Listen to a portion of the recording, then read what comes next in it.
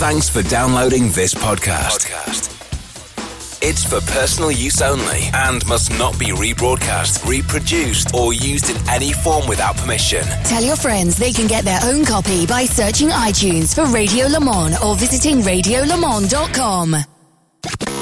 The sound of endurance racing around the world. This is RS1, part of the Radio Show Limited network. Hello everyone, Richard Crail here, and welcome to On The Grid, a weekly in-depth look at the Australian motorsport scene here on the Radio Show Limited network of channels. On The Grid covers everything from supercars to S5000, TCR to Australian GT, and a whole heap more. A weekly spread of interviews, news, views and opinion on what makes the sport tick down under. We'd love to have you involved as well. If you've got any questions about Antipodean racing, drop us a line on the socials by using @TheRaceTalk on Facebook, Twitter or Instagram, and we'll include your question in the next show. So that's it from me. Grab a beer, put a snag on the barbie, fire up some Bathurst on the TV and crank up your V8 and enjoy an Aussie look at our great sport. And let's welcome the show's host with the most, the voice of the Melbourne Cricket Ground as well. Here's Tony Shebeki. Thank you for joining us again. Tickford racing boss Tim Edwards will join us after a massive week for his outfit and the sport itself. A week that saw 23 Red Racing pull out of supercars after losing its major sponsor in Milwaukee. Our comprehensive wrap of that story coming up in just a tick. We'll also speak to the CEO of NT Major Events, Tim Watsford, about the new supercars schedule, which has the Darwin event slated in for the 8th to the 9th of August. Plus, Mark Walker will jump on board at the end and we'll discuss and dissect, I should say, a massive week in motorsport. But first, this week's news, and we hear from the people making it. The big story of the week is the closing of the doors of 23 Red Racing after Racing Entitlements contract owner Phil Mundy announced the team could no longer continue in supercars after tool company Milwaukee pulled its sponsorship. This has meant fan favourite Will Davison has been left without a drive. In a video to the supercars world, Davison thanked Mundy for the past 2 years. To Phil and to Milwaukee, a huge thank you. Phil, you're a great friend. You're a wonderful bloke. It's been an absolute privilege and honour to have driven for you in 23 Red. I'm sorry we couldn't quite get that win. I gave my absolute everything for you, and I'm sorry this has had to happen. I know how passionate you are, and I can only thank you from the bottom of the heart for the opportunity. Davo praising the fans for their support in the past week through social media. Just like to say a huge thank you. The messages of support in the last 24 hours has been absolutely overwhelming. I've read through a lot of them so far on social media from the fans of our sport, and it's absolutely blown me away. It's been a pretty tough thing to take. It's pretty hard to still get my head around the fact that with the announcement today that we're going racing again, that I won't be on the grid, particular the 23 Milwaukee racing car. Will, though, assuring everyone that he will be back. We give our heart and soul to what we do, and sometimes we make mistakes, sometimes we have good days, some days we have bad days. But at the end of the day, it's an amazing sport, and I'm really, really proud to have been a part of it for as long as I have. And I can guarantee you I'll be giving everything I've got to get myself back on the grid, hopefully in the not too distant future. I still feel like I've got a lot to offer. One man's loss is another man's gain, and that man is James Courtney, who left his seat at Team Sydney back in March after his drive at round 1 in Adelaide, only to pick up a new team for round 2 in Sydney 4 months later. Courtney says he's rapt to be at Tickford with his sponsor Boost for the rest of the season. Feels great to be back in the championship. These last couple of months have been a bit up and down, trying to work out exactly where we are. Been really fortunate enough to have really good support with Boost Mobile and Peter Adderton and Jason and everyone in the whole Boost Mobile team to have that support behind me and working on projects and trying to come up with a solution. And when this raised its head, this chance with Tickford, it was we couldn't pass it and had to jump at it. Courtney believes he can be a front runner throughout the year. So goals for 2020 have to be race wins, have to be podiums, have to be fastest laps. We have to be running in the front. So it's going to be interesting the first couple of rounds, learning the new car, the new team, the ergonomics, what buttons do what. everything's going to be vastly different to what I've had. Realistically, first couple of rounds are going to be tough, but definitely we have to get race results, race wins, podiums, fastest laps, those sorts of things. Tickford boss Tim Edwards telling On the Grid the approach to Tickford was made by Boost. It was Boost came to me.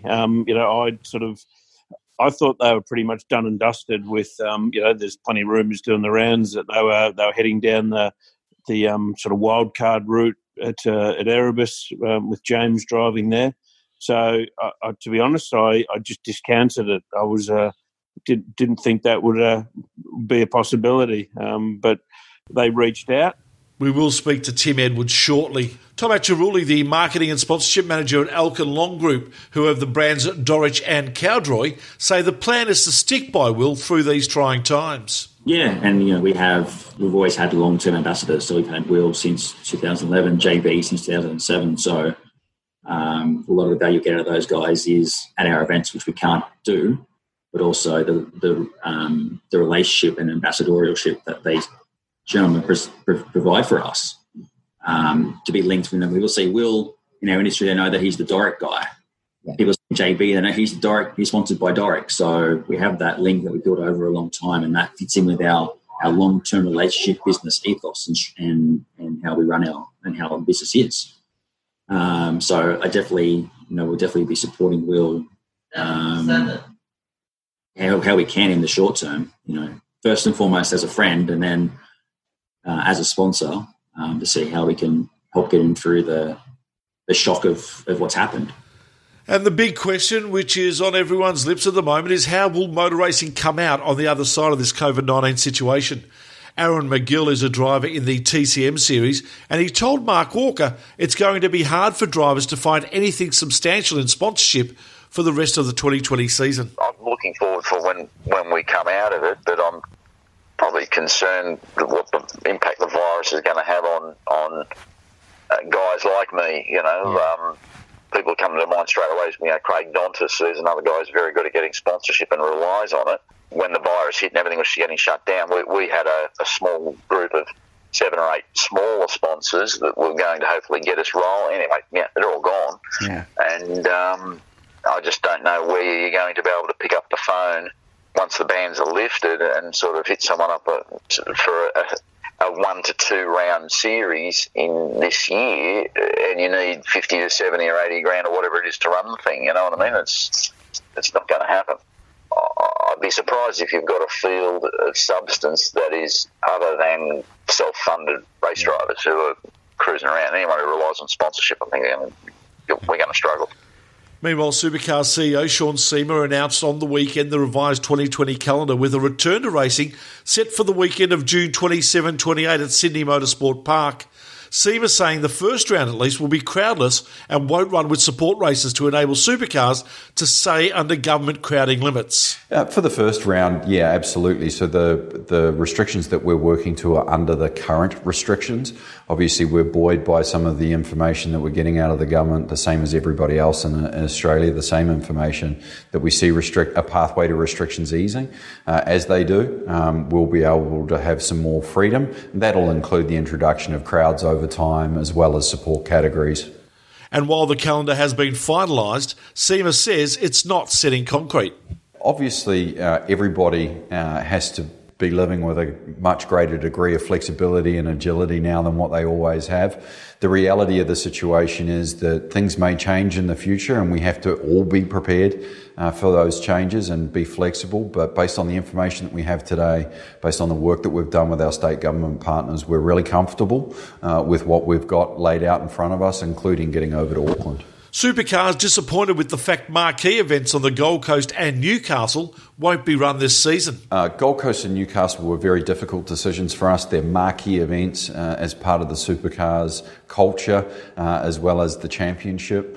But for us, in consultation with the local government and the state government in New South Wales and Queensland, we decided that the best thing to do was focus on dedicated racetracks where we could control the medical constraints that we have to operate under in a more formal way, as well as not introduce any further disruption to residents of those cities that have already had disruption through COVID-19.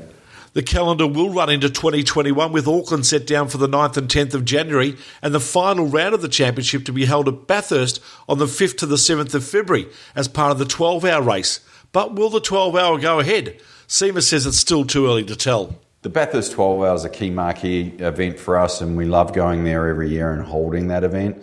The reality is it's relying on a lot of international competitors. So our number one focus is putting a stake on the ground to get supercars there. And as we start to build a competitor base and we've got a better line of sight with the GT category and we work through some more planning with SRO in Europe, we'll be able to give people a more complete picture about how that event may shape up. The boss of Northern Territory Major Events, Tim Watford, to join us later in the show to talk about their event scheduled for August. A Commonwealth Games gold medalist and a rally champion were the big winners in the star-studded Crash Mard Supercars Celebrity E-Race. John Stephenson taking the first race of the night when Supercross champ Dan Reardon crashed into DJ Carl Cox, allowing the former Carrera Cup driver Stephenson through for the win. Stephenson appreciative of the work of Dave Reynolds in his ear. He is absolutely the best spotter because all we do is laugh the whole way around. I think he keeps me relaxed. So, hey, when can you say you've got a Bathurst champion telling you how to drive around Bathurst? Even though it's not the real thing, it's been a hell of enjoyable. All right, Krause, we're joined by the team principal for Tickford Racing, Tim Edwards. G'day, Tim. How are you? Yeah, I'm good, thanks. Surviving the COVID ISO life. Yes, aren't we all? It's been a weird couple of months, and I presume for you an even weirder last 7 or so days. Tough week at the office? I don't know. It's been a tough 6 to 8 weeks at the office, to be perfectly honest. So you just wonder what next week's going to throw at you. You just, whether it's government restrictions or issues with sponsors it just... Every week seems to bring new challenges, but I think finally, like most people, we feel we're sort of on the uphill trend now. Well, we like to think so anyway, I hope we're not going any further down, but it's great we've got the calendar out and things like that. And so whilst we've had a few challenges thrown at us, I think we've navigated a path through. So onwards and upwards, isn't that what they say? They do. Fingers crossed, Tim. The obvious elephant in the room is the 23 Red situation from last week. So how quickly did that scenario present itself to you when it became apparent that was going to stop and going to stop right now? To be honest, about a month ago, some initial conversations took place with Phil Munday that he was having some challenges with Milwaukee. So, you could say the writing was on the wall back then, but it was only, I'm going to say, 8 to 10 days ago where he sort of got it in writing and what we thought might happen happened. So, it became very real, less than 2 weeks ago. And that's when, I'd been sort of in the back of my mind, or more than back of my mind, on paper as well, working on what a 3-car model would look like from 5 to 6 weeks ago, as it transpired, I didn't need to go with that model, but a lot had to happen in that short space of time over that 10-day period. Was the approach to Boost and James Courtney from you guys as a backup plan, I suppose, or did they come to you once they knew that the position was available? No, it actually it was Boost came to me. I thought they were pretty much done and dusted with there's plenty of rumours doing the rounds that they were heading down the sort of wild card route at Erebus with James driving there. So to be honest, I just discounted it. I was didn't think that would be a possibility, but they reached out and it was funny. I think pretty quickly all sort of 3 parties, Phil Munday, myself, Boost, all realised, well, this actually makes a lot of sense. It's from our point of view, it's great because we get to retain that 4th car, the crew that work on that car. We've got the inventory sitting there, is in the car. So from our point of view, it made perfect sense. From Phil's point of view, it kind of made sense that he can make a bit more of an orderly exit. He can now think about selling his wreck through the latter half of this year and doesn't have to just shelve it, right now. And then from Boost perspective, they're looking at it going, well, hang on, for that amount of money, we can actually do every round for the rest of the year. There's a car sitting there. We've got a driver. They've got a crew, literally, and I'm going to put it in very simple terms, change some stickers on a car and we all get to go racing for the rest of the year. So for all three parties, it was like, hang on, this we don't need much thinking music with this. This is the right solution. And to his credit, Barry Ryan from Erebus, when I first spoke to him, which was probably at day 2, went, actually, this makes perfect sense. That's what needs to happen. So even from his perspective, he could see for the good of the championship and for the good of the health of our business, not shelving a car partway through a season. It just makes perfect sense to everybody. So then, Tim, with the wreck, of course, as we know, it belongs to Phil. Does it remain in Phil's hands? Is it just being leased by the team, or what's the situation there? Yeah, no, it's still Phil's wreck. So that remains the same. He will negotiate with Peter Adderton and anybody else who might be interested in purchasing his wreck, after the completion of this season. But no, the wreck is still fun at Phil Mondays. I know Will Davo came back to Tickford via Phil and 23 Red when that relationship was really solidified at the start of last year. But, gee, they were looking good in Adelaide, weren't they? And they were fast at the brief bit of running we had in Melbourne too. So I imagine there's an element of frustration, aside from all of the business side of it, to that competitive product that you were building there across all 4 cars.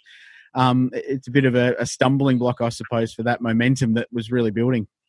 Oh, I mean, absolutely. And you didn't even mention the test, Yeah. Cricket, the test as well. So, I think, you hear teams often talk about it. It takes a while for that chemistry to work between the team and the driver and the engineer. And, they went through that transition phase last year with Brendan, Will's engineer, and him getting to know each other, and Brendan really understanding what Will needs in a car, and when Will's describing something, what he's actually talking about, because they all describe the intricacies of driving a car differently. So, we went through that transition last year, and so for it to not continue, it's obviously disappointing, even from a personal level. I think, I've known Will for a long time now, and, I'd like to think we're mates. And so, it's disappointing for me, and it's disappointing for the team, and disappointing for Will. So it's, that's a bitter pill to swallow, but I think everybody involved, from Will and ourselves, understand that, it's something that's out of our control. Milwaukee made a decision, and that just had a flow-on effect to right all the way down. It's one of those weird ones, Tim, looking from the outside in, the fact that the building industry and everything has still been going on, and all the tradies have been doing their stuff. So you wonder how a company like Milwaukee could think that, that they've got issues financially, I suppose. Is this the first domino of a whole lot of dominoes to fall, or is this just a one-off, do you think? Look, I mean, you don't really know what's going on inside a business. I mean, we're all just speculating, on the outside. Who knows whether, they're obviously a US company. Yeah. Who knows whether somebody on the other side of the water actually, pulled the trigger. You just don't know. Obviously we're quite shielded from the rest of the world here, and I think we're all quite fortunate, and we're all feeling quite fortunate, even though we're going through a shit time at the moment compared to what we're watching overseas. We're a bloody, we talk about it, we're the lucky country. Well, we are the lucky country, and the longer they keep those borders closed to the rest of the world, the happier I'll be, to be perfectly honest. Hey, how have you managed this process from a business point of view with Tickford in general? And of course, you've got the road car side to the business as well. So what's been the process for you over the last 8 to 10 weeks, and how you've managed it with staff and what you guys have been doing internally?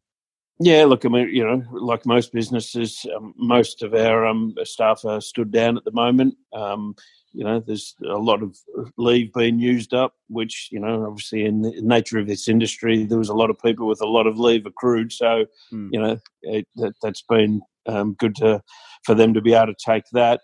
But, it's been tough. I think that, we've had a skeleton crew there really doing facility maintenance, just a lot of things that we needed doing around the place that's you kind of put off because you're more focused on going racing the next week than painting the skirts.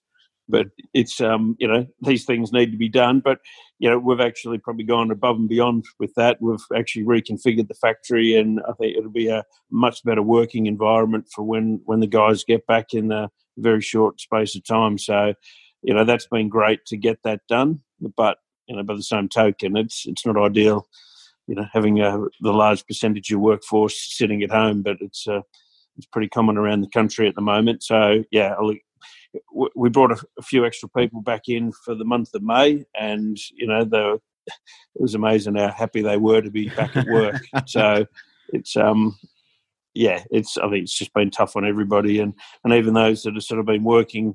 A few of us like myself just been working from home in the study, and you go into the factory a couple of days a week because you just need to get out of the house and have a bit of normality and go and look at a race car for a few minutes, just to remind yourself what business you're actually involved in.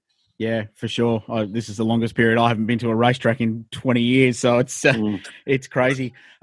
What's the process been like working with Supercars to try and get this calendar back on track? And we know they've done a lot of work behind the scenes with their plans to return to racing, but what's the collaboration been like, and has there been much in the way of discussion from the championship to the various stakeholders and teams?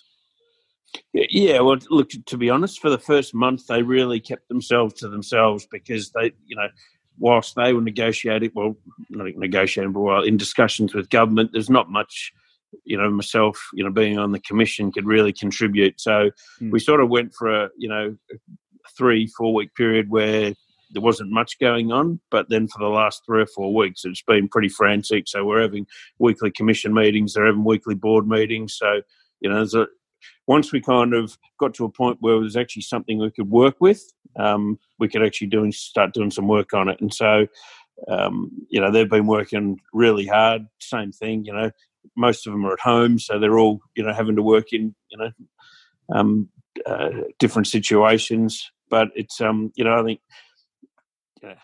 you'd say everybody's sort of pulling in the same direction because, everybody's keen to make sure the team survive, the sport survives, and I suppose what's pleasing for me is that, I can actually see the roadmap ahead. I think if you'd asked me 4 to 6 weeks ago, I'd be going, holy shit, I hope we all survive this. Whereas now I'm looking at it, I'm looking at a calendar and I'm looking at, formats that we're working on at the moment. I'm looking at, bringing staff back, and all of a sudden you can actually sort of see some light at the end of the tunnel, and that we are on the uphill, and that we're going to get through this. And I think it'd be fair to say, our business and the supercar business and a lot of other things are going to be different on the other side of this. It's not going to be the probably the business and the sport that we were all signed up for, 3 months ago.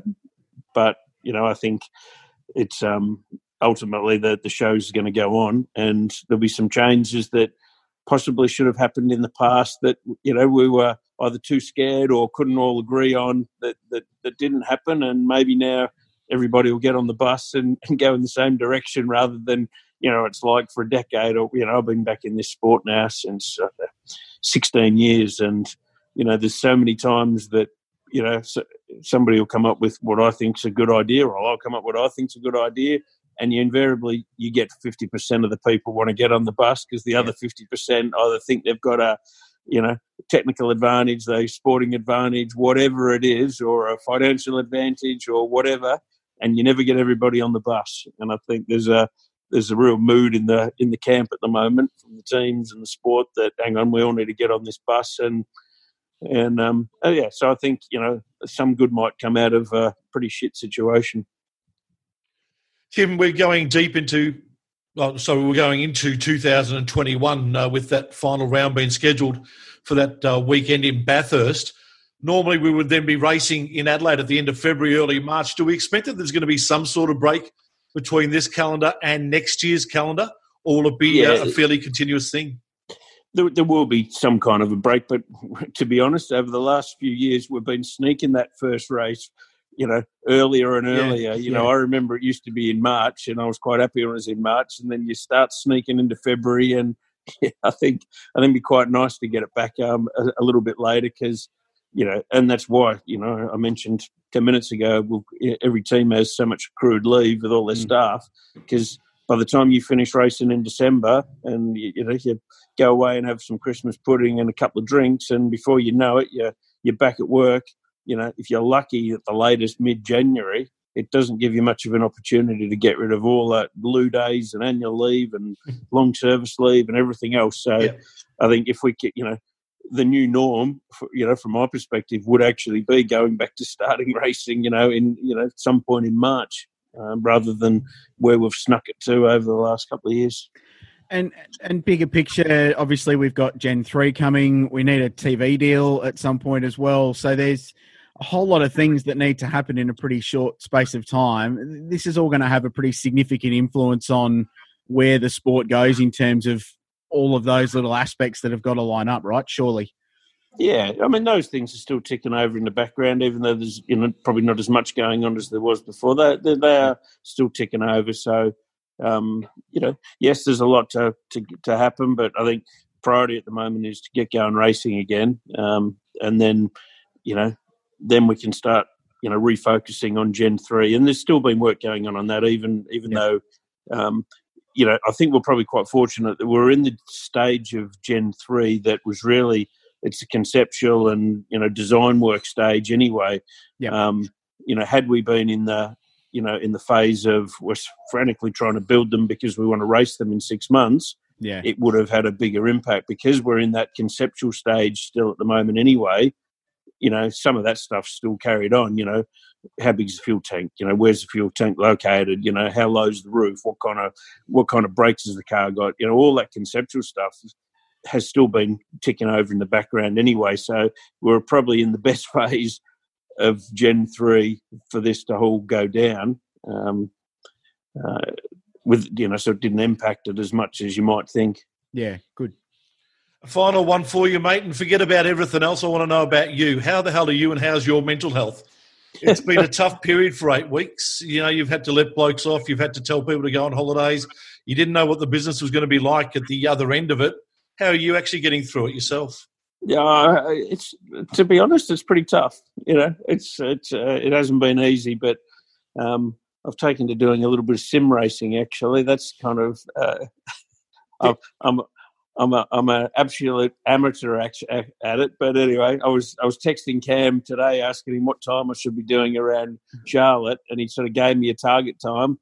And I hit that quite easily, and I thought, mate, I could actually be a driver here. Then he quickly corrected himself, going, "Oh, sorry, no." And then he gave me the time, and I was miles off.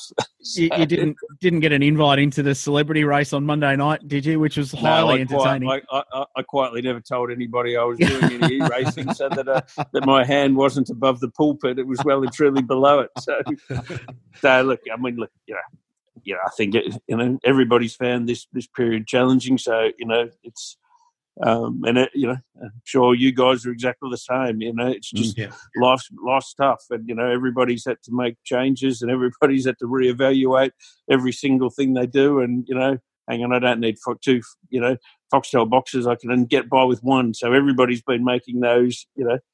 I think it's been a bit of a cleansing period for everybody about you think about what's actually important in life and what's not, and clearly family and friends are the priority, and some of these other things maybe aren't.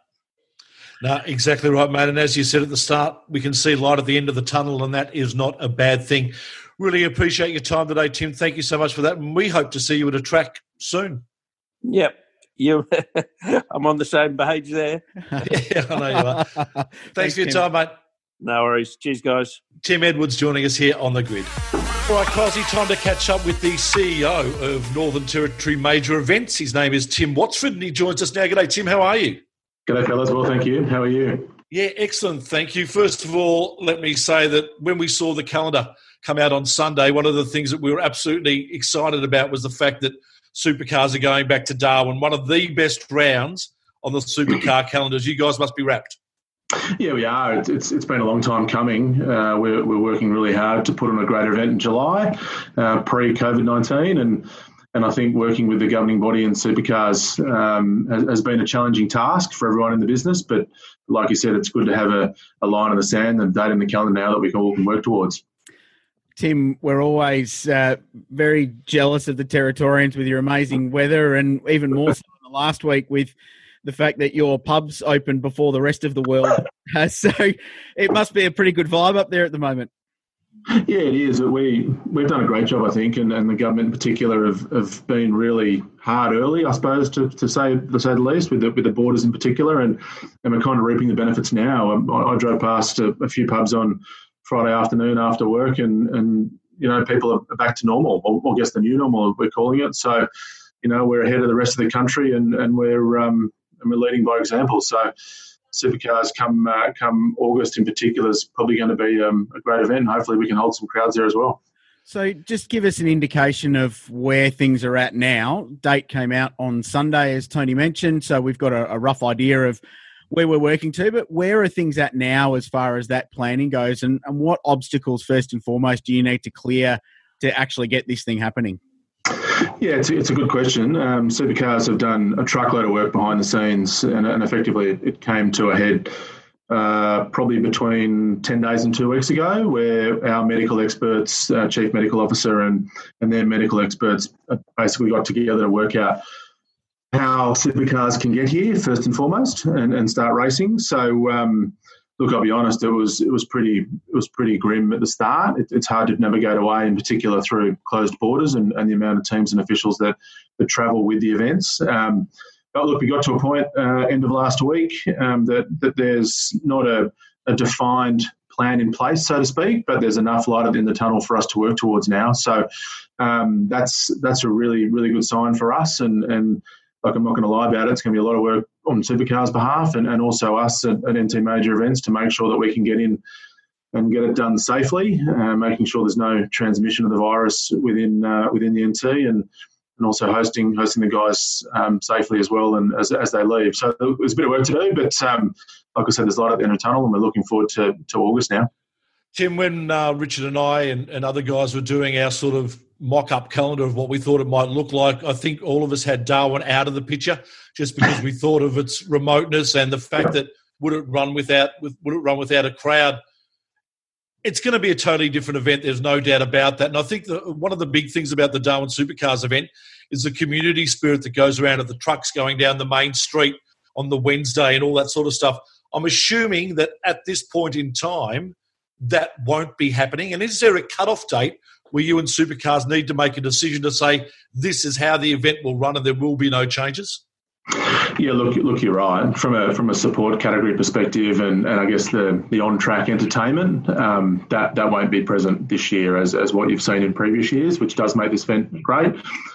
Key word that you've used is at this point in time. So we can't guarantee what the future looks like. No one can. We're hoping that restrictions will be relaxed between now and August, and we can try to put some bells and whistles around the edges. But from a racing component, so our key priority with Supercars in particular is to get them here, and that's a huge logistical challenge in itself. And we've given ourselves till mid-June, or roughly 6 or 7 weeks out from the proposed date being August 8th and 9th, to really cement in that COVID safety plan, making sure that the teams can come in safely and get racing first and foremost. That's including broadcasters and officials that go with the event, which is, I think it's between 450 and 500 strong people. So it's quite a task.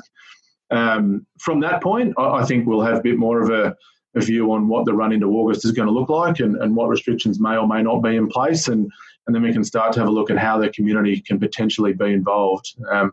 If, for example, there was a race tomorrow, there'll be no, I guess, community interaction, which would effectively mean no crowds. But we're really trying to keep an open mind.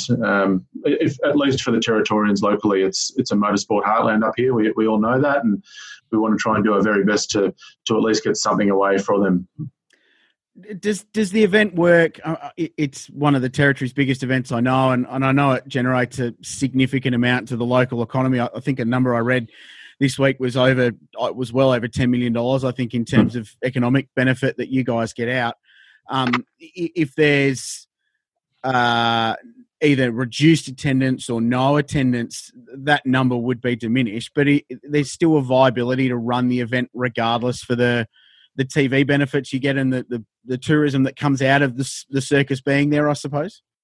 Yeah. Look, I'm not going to shy away from the fact that some of the reasons why we hold major events are to drive visitors from interstate. They're a key economic driver for the investment that government has in events like that. And you're right, we generate between 13 and 15 million out of that event, and it's usually our biggest event for the territory, which is a huge number, considering what else we do around the territory. So, look, where we are behind the eight ball. There are an enormous amount of other benefits, though, that we're going to work through now with supercars. The good thing from a commercial perspective with supercars, they've had a really blank page, and I feel that's the case with all the governing bodies, that they know that this is an extraordinary year and we don't have to butt our heads commercially. So we've kind of agreed to work in good faith and really try and drive value on other areas if we can't get those crowds through the doors. And that's just not on a 2020 basis. That is potentially into 2021 and 2022. From an NT MEC perspective, they're a 10-year partner. We're going to try and work with them as best we can. It's not it's not just this year and that's it. We've had a long history. This will be the 22nd year of Darwin Supercars here in Darwin. So, we've got a long history and we've got 10 years ahead of us. So we don't want to walk away from a partnership as well. But look, the broadcast component in itself is quite a good reach. We obviously want to try and generate as much as we can out of that, and we'll also utilise other areas as they become available and try to drive that value that has historically been seen through economic impact. That June date that you mentioned before, Tim, in regards to a sort of a cut-off date, does that also include the knowledge of whether there would be any support categories and the like coming along with supercars? Is that all defined on that date? No, it's unfortunately at this point in time we've had to cancel all the support categories for this year's event. It's literally let's try and get the supercars here is where we're at, and we're all going to work really hard to making sure that happens. Look, I'm relatively confident we'll be racing supercars. Unfortunately, because all the support categories do come from interstate as well, there is obviously that logistical challenge beyond the 450 to 500 people that supercars bring. So we're working with our partners now to I guess see what next year looks like, which is unfortunate. To your point at the start, the event's going to be a completely different event. It's going to be, a supercars diehard event for those that potentially can come along, and it's not going to be the 12 hours of gate opening times that we've done historically as well. So, look, it's something that we had to draw a line in the sand now and really focus our attention on I guess the supercars first and foremost, and unfortunately that means support categories and entertainment, which is concerts are a big part of this event too. We've had to unfortunately put a line through concerts for 2020 and pool our investment and make sure 2021 is bigger and better yet. From an events business point of view, even broadly outside of the supercars, I mean, this must be immensely hard work for you because events are hugely reliant on people turning up, and if people can't turn up, it makes them difficult to stage. The implications of this are pretty far-reaching, aren't they, in terms of how you guys go about your business and how, in particular, governments are trying to activate their tourism plans, because domestic tourism is going to be such an important thing for the next 6-12 months even during this process. So just speak to the impact on NT major events and broadly around that sort of area and putting on events where you're trying to get people to. Look, we can't shy away from it. We've got an industry that's literally on its knees at the moment.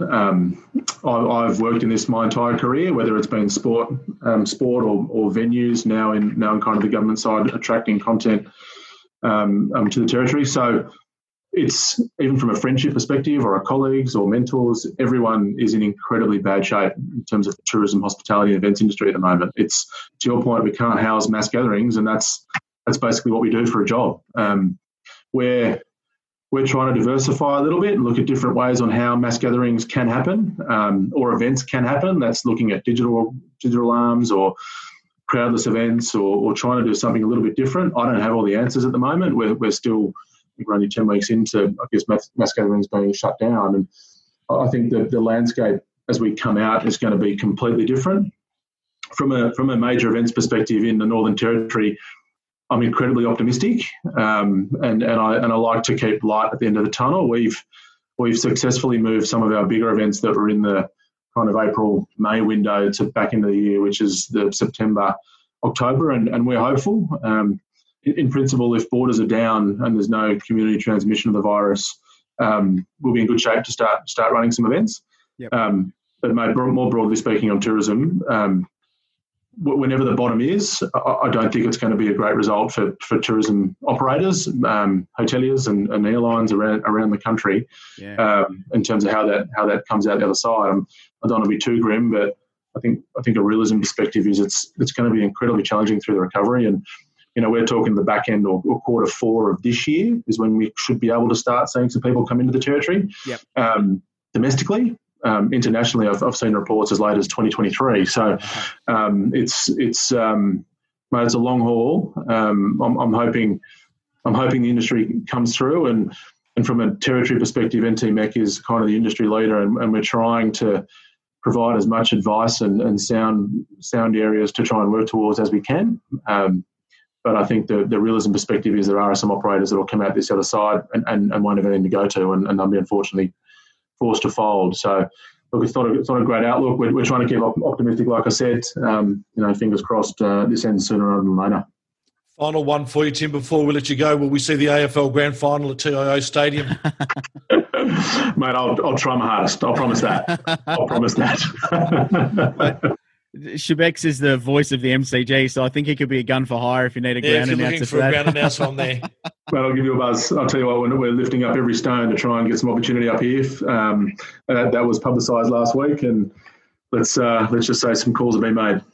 Excellent. Hey, actually, an honest final one here for you. You were meant to give the job away, were you? Did you resign from this position late last year and sort of just stuck around? Oh, I did. I effectively resigned with a 6-month lead-in, which would have taken us through to kind of early March. Coming out of Christmas, I've got a very persuasive chair and board, and we decided to give it the stick. My family loves it here, so we want to try and make a real go of it now. Circumstances have changed personally, which is another reason why I'm here. But I'm loving it. It's one of the best places to live and do some great stuff.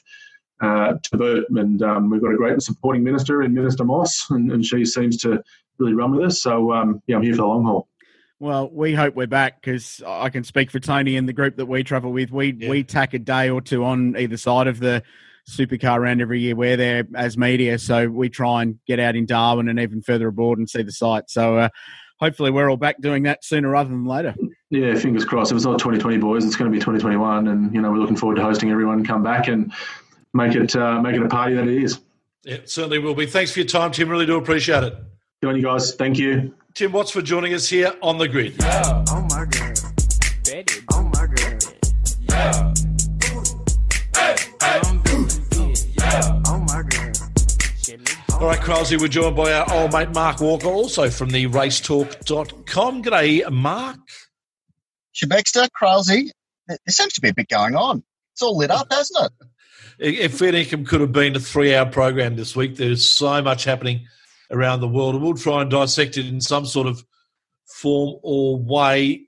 First of all, I suppose the massive news, as we've spoken about, has been the fallout from 23 Red Racing pulling out of Tickford Racing, and Boost and James Courtney coming in to take their spot. Thoughts, gentlemen? Well, it's interesting. James Courtney doesn't miss a round of the championship. That's an amazing thing. Was in Adelaide, lastminute.com deal to do this Team Sydney thing, and we've covered that at length this season. That all fell over soon after that event, missed the Grand Prix, but the Grand Prix didn't happen. So he'll rock up to Sydney, assuming we're there at the end of June, and it will be just like business as usual. And the irony is for JC, he jumps into one of the more competitive cars in the grid, because Will Davison was very, very fast. We've just heard from Tim Edwards talking about the pace that they had right through the pre-season test at the Bend, through Adelaide and through the Grand Prix practice. They were quick. So it's a pretty good car to be in. Definite top 10 runner, if not more, by the time he gets his eye into a Mustang. So it's definitely a win for James Courtney. It's a massive loss for Will Davo, for sure. You can feel sorry for that guy, but he'll bounce back. But as Tim touched on, it's a save for the sport because it keeps the car on the grid, and what could have been a quite big story in one of the 24 cars that remain on the Supercars grid disappearing has been saved. So that's a really important aspect to this, is that the grid doesn't diminish. A former champion of the sport comes back onto the grid or stays there, depending on which way you look at it. So from a quality perspective, the racing isn't probably going to be diminished, Mark, and it ticks some boxes. It's a bit of it's a outfield boundary catch. They're reaching out and they've just got it through their fingers, and they've managed to hold on to it. It's an odd one, isn't it? Will Davison definitely had that thing running towards the front of the field there. He topped the test day at the Bend. I think that was about 3 years ago now. Then he went to Adelaide, where he was fourth and fifth, qualified third at the Grand Prix, was on for a good weekend there. And now he is warming the bench. Hopefully he'll bounce back into a decent enduro drive. From what I gather, that whole universe isn't quite settled yet, so I've the feeling that there's a good chance that he'll still wind up with a decent seat. So we'll wait and see. But then Boost, how about it? The reaction, I've got to say, I had a bit of a peruse of the comment section there, which is the barometer of how the world is thinking, and it wasn't great. Boost were pretty out there last year with GRM, pulling the pin there, which eventually saw them sinking, and here they're saving the day. So it's turned a complete 180 there in terms of that, and I don't think the fandom's really given them for what happened last year.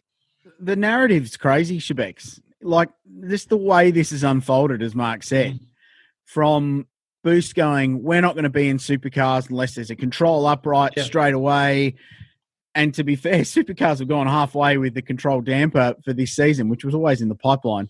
We're not going to be there with without a control upright. It's a waste of time. We're going to spend our money on other things which will embrace us. And there was talk of TCR, and they're backing Jimmy Golding, or they're backing some S5000 stuff as well. I think they were on Bieber's car there. And now the narrative has changed in the space of 12 months to being we're saving jobs. We're in this to keep people employed, keep a car on the grid. This is good. But the fan base has read through it a little bit, I think. Don't get me wrong. Fantastic that they're doing it. Rather they be spending their money on motorsport than anything else. But it's a really strange turn of events to get your head around, just with the way this narrative has unfolded over the last 8 to 12 months. I mean, I obviously didn't hear what Tim had to say earlier, but Milwaukee leaving, I would not have picked that, because I would have seen that as a reasonably safe sort of a brand, because hardware sales have been up. I mean, I asked him that question. And he said, you don't know what happens inside a company. He said, more than likely, I suppose, the trigger might have been pulled from someone in America. Yep.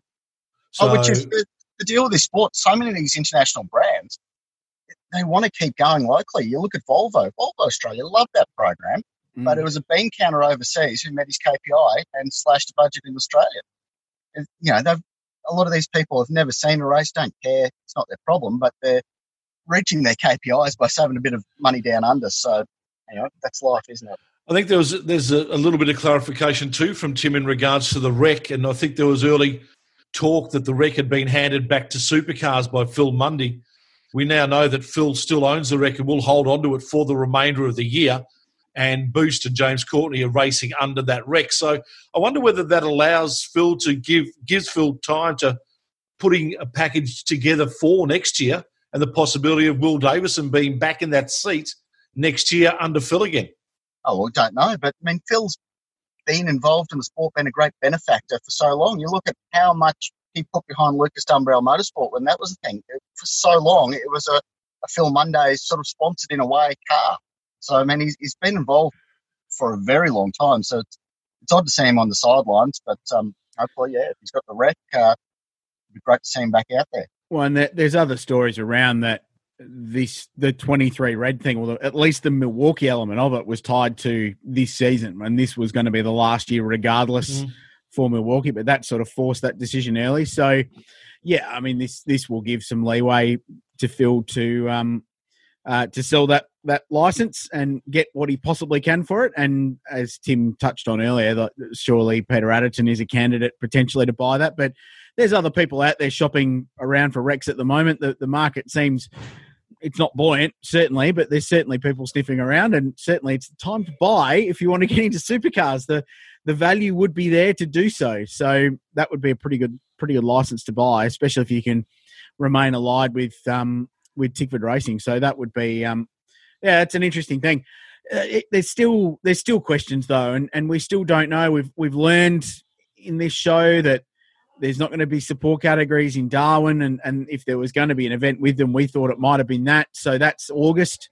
So it's pushing backwards, and everything's focused on getting these supercar events around. But we're still dealing with this scenario where Queensland Premier Anastasia Palaszczuk saying we're not going to open our borders until September. Gladys in New South Wales has cracked the you-know-what's about that and said that's ridiculous. We need to open it sooner than that.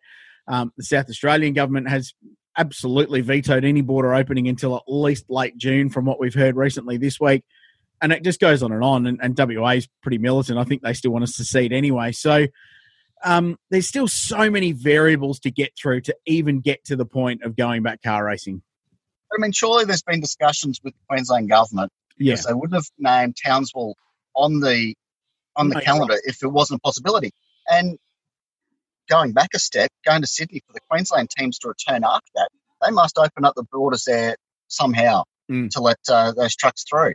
So, I mean, obviously they've had the chats and they've figured out portions of it and what they will allow them to get through. One thing I did notice pop up during the week is that 2-car teams will be allowed 13 staff members at the racetrack for these events, which I don't think has been widely publicised.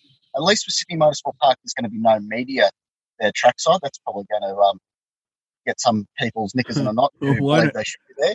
Yeah. But certainly there are 13 crew members. That's it's a pretty low number, especially when you look at NASCAR, which opened up their season on the weekend over in Darlington.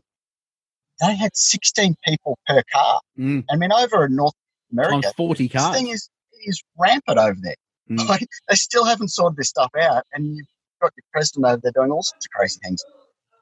We seem to be going in the right direction there by having these limited numbers to the track to try and make it work, to get past all these regulations and tick these boxes. It's going to be interesting, though. 13 people is a definite lowering of that figure for a lot of these teams. Well, it rules out pit stops for starters, surely, or they're going to be really limited. It'll be one wheel gun or maybe 2 wheel guns and no fuel at the same time. There are ways and means around it, and they've been quite open about the fact they're throwing ideas around the commish to try and work out how this plays out, and that includes the Enduros. And we don't know if the Bend will be a 500k race. Bathurst, we're told, will continue as planned, but there may not be an Enduro Cup this year. It may just be Bathurst to get around that staffing, because if you start introducing pit stops into races, you need more people to run your cars. Does it surprise you that Townsville made the cut, being a semi-permanent sort of thing? It's still they still have to put a lot of blocks in there. They're still going to have to put up fences around the perimeter to make sure people don't just walk into the track. So, I mean, there's still going to be a reasonable investment there to make that a thing. Obviously, there won't quite be the infrastructure, like all the temporary grandstands and corporate facilities and whatnot, won't be necessary, but still, it's a fair effort to go to. Yeah, it's huge. That's the biggest surprise out of this calendar. I fully expected it to run into January, February next year.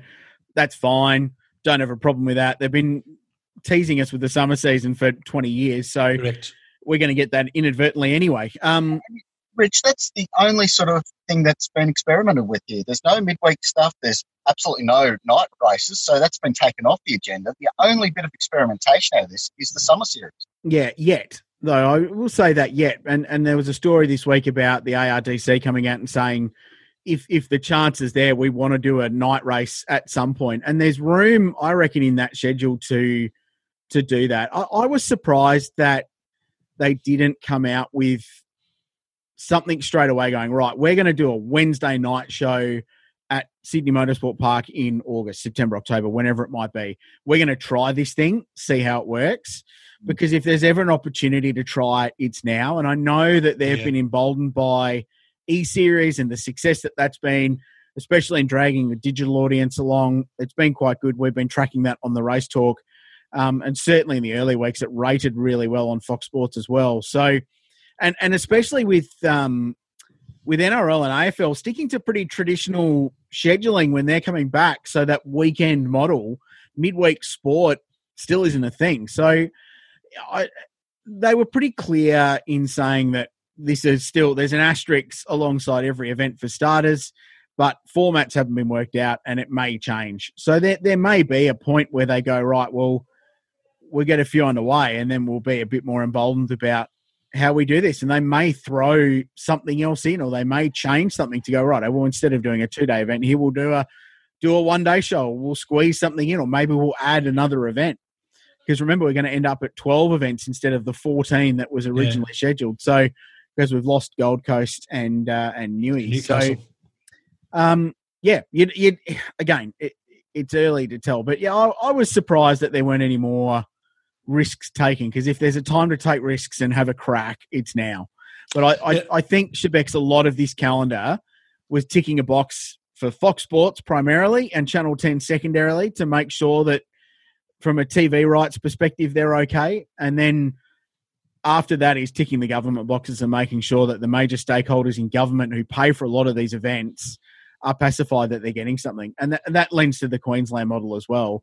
And clearly there's more value in them doing a TV show from Townsville than there is a TV show from Queensland Raceway, for example. I'd also like to know if there's been any amendment made to the TV contract, because my understanding was the TV contract ends at the end of this year. Well, it does. Obviously, if we're going into 2 months of next year with races in January and February, there would have had to have been some sort of amendment made to that to make sure that Fox and 10 possibly cover those races. I would have thought that deal would be a pretty easy one. Because let's not forget too that the Bathurst 12-hour is normally a seven event. So if Bathurst 12-hour does happen, what happens there? Who covers supercars? Who covers the 12-hour? Was it 7 or is it Fox? Well, or is it 10? Who's to say it can't be both? Before. Well, yeah, and I mean, it's so hypothetical here, and the 12-hour is a whole other kettle of fish to delve into. Because that relies on international borders opening, which looks pretty unlikely at the moment. But if supercars run at the 12-hour, they will run on a specific day. The 12-hour will run on a different day. So Fox Sports could cover it all. Hypothetically, 7 could cover the 12-hour on the Sunday, 10 could show the supercars on the Saturday. The beauty of the way the supercar TV model works is that supercars produce it.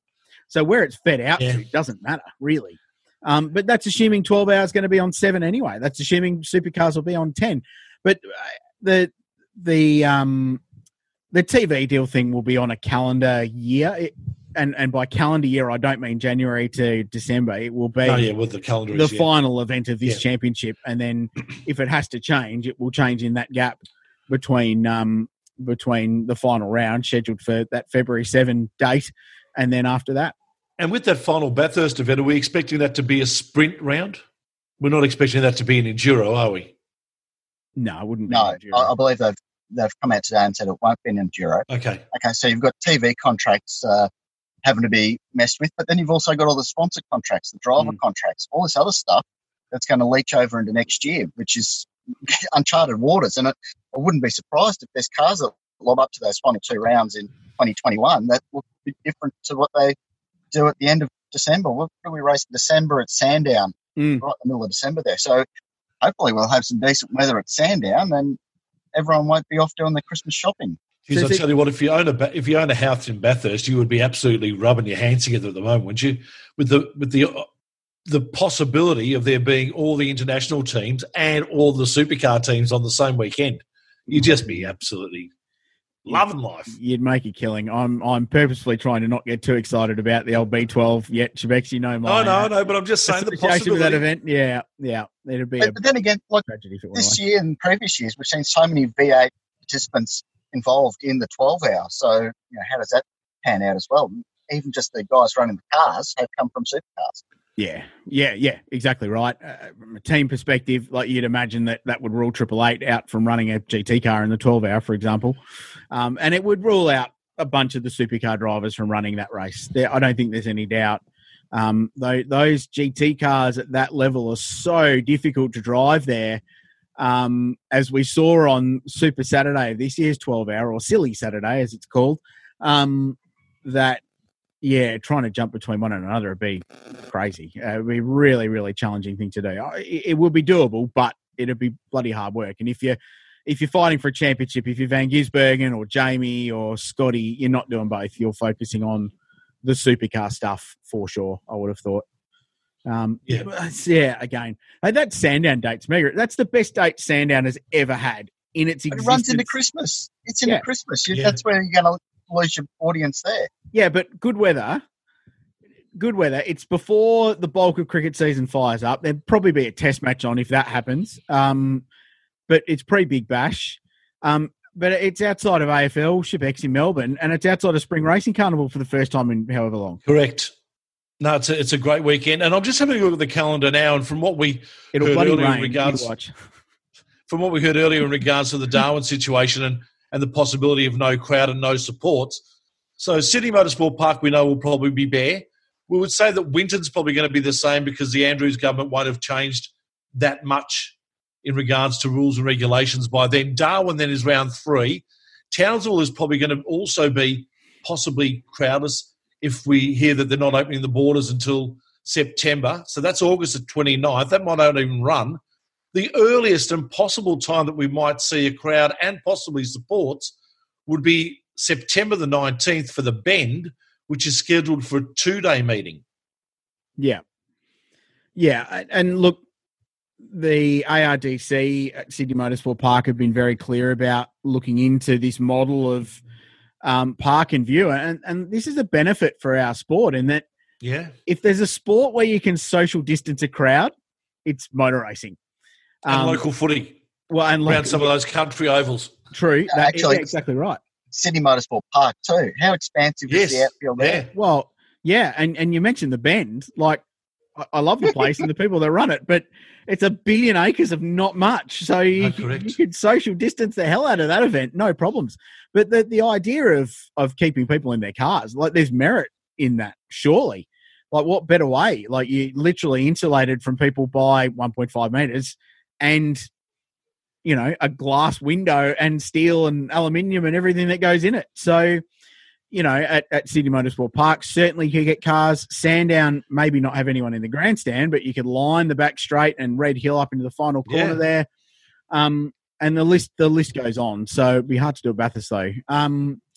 But so, you know, this is where innovation in motorsport will play a role and coming up with clever ideas where our sport can do it, where stadia sport may not be able to realistically do that for this year. So, and that might take some of the pain away from the promoters who are not going to be real happy about not having crowds or campers or whatever it might be. And, you know, we had Chris Lewis-Williams on the show from Winton a couple of weeks ago talking about that scenario and how much they derive from camping and revenue. So if they can find a way to drag some of that back by having some punters sitting in cars, maybe you get 3,000, 4,000, 5,000 people spread around a 3.5, 4K racetrack, then it's not without the realms of possibility, and it's not financially. Charge them $1,000 each. Well, sure, absolutely. I still find some sort of irony in the fact that I can line up with 200 people out front Bunnings on a Saturday afternoon, but I can't go watch a game of footy.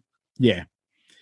It's weird. Yeah, well, look, we could do an entire podcast, Shebex, on how ridiculous this whole situation is. But anyway, who has the time? Who has the time? Sponsors done, calendar done. Anything else you want to talk about? What do you think of the Celebrity E Series? Oh, best thing ever! Wasn't it great? It seriously, folks. If you're listening and you haven't watched it, it's on demand. Supercars.com Facebook page, all the teams' pages. It was just comedy. It was just great. There was some cars launched into heaven. Yeah, just some brilliant moments of TV. Greg Murphy stuck in pit lane yelling 5 minutes, 5 minutes. Yeah. Neil Crompton and Greg Murphy talking and Neil just having a complete sense of humour failure. Like, Neil Crompton was having a terrible night. He's made it very clear he doesn't like sim racing. It's not his game. He was basically bribed into competing. He was a good sport. He jumped on board. He beat Brad Jones in the end, which was terrific. That was his sole goal. But you watched on live television a man having a sense of humour failure. And you shouldn't take joy in that, but my God, it was funny. Full credit to Supercar Media and the crew, Nathan Tunners and Bryony and Chad and Garth, who did a ripper job of calling it. It was brilliant television. Loved it. And I laughed a lot on Monday night. Very, very cool. Yeah. Actually, we should mention, too, the situation with Matty White and the fact that he's been let go by Channel 10. That's going to be a big blow for the remainder of the season for them. Well, it doesn't bode well for them retaining rights. And there's been stories in the Aussie press lately about 10 wanting out of supercars. Despite their new ownership with CBS, it still seems pretty rudderless there as far as their sports rights stuff goes. So, where the free-to-air component of supercars goes in the future is the big part of this next TV deal.